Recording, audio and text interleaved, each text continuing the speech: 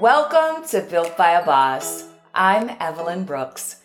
Today's episode is about how to discover new streams of income that are hiding in plain sight, because right now is a great time to uncover some additional side income. The challenge is figuring out how to identify a great idea and eliminate all the others that will never bear fruit.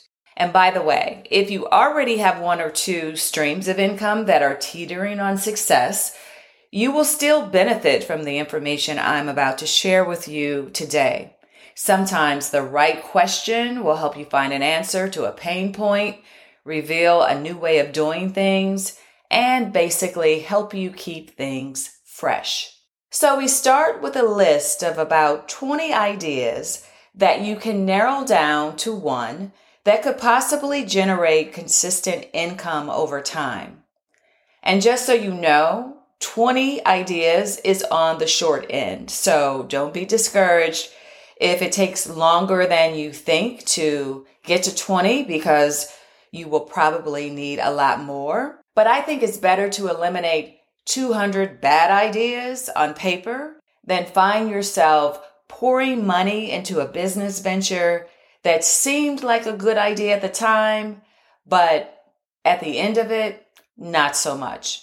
So once you decide upon one potential income stream, you've got to quickly figure out if the idea has legs so you don't waste a lot of time and money trying to make it work. And this could get really tricky when you feel passionate about something, because we tend to ignore feedback and keep moving forward when it's probably best to start over from scratch with a new idea. So how do you narrow down your list of ideas and determine which one could turn into real income? Okay, I've got 7 tips that you can apply, not in this order, but if something resonates with you, then implement it and see what happens. Number 1. How much time do you really have? Is this idea within the realm of possibility based on your schedule? Is this idea something that you could do within a reasonable time based on your current life circumstances? Can you make it happen with your current skill set? Or will this idea require a learning curve or more education? And why is this important? Because the energy you put into generating side income is different than what is required to start a business. You have to decide how much time you can put aside each week to build your side income project so you can really make a real commitment. Number 2, is your idea actionable? What can you do right now?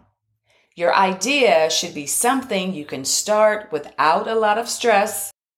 So ask yourself, can you do something today that will lead you to or prepare you for a result?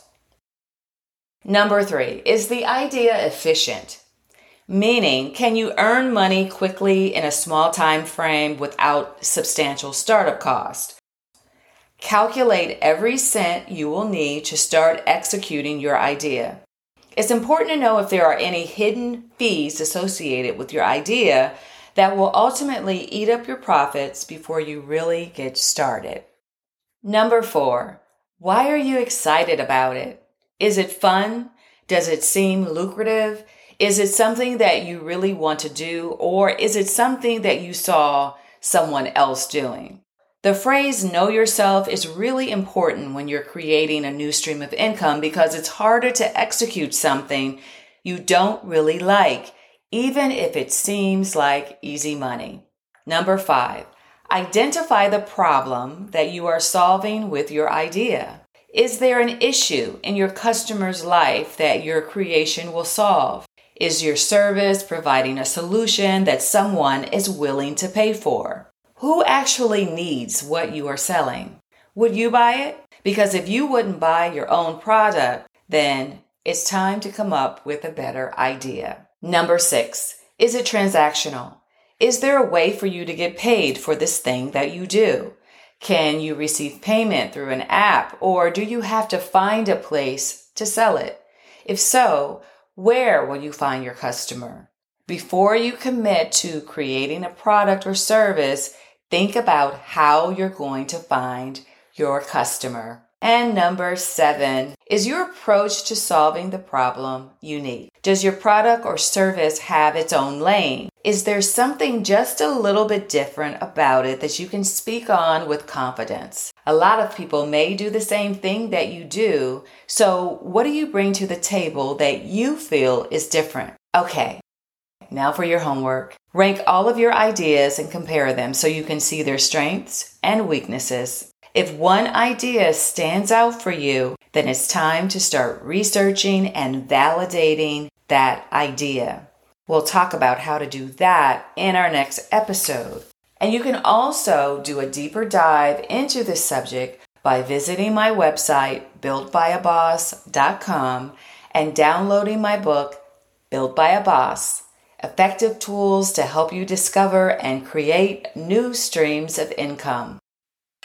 Well, that's it for today. I hope you found this episode short, sweet, and informative. And if you like this podcast, please subscribe and share it with someone you know who might like it too.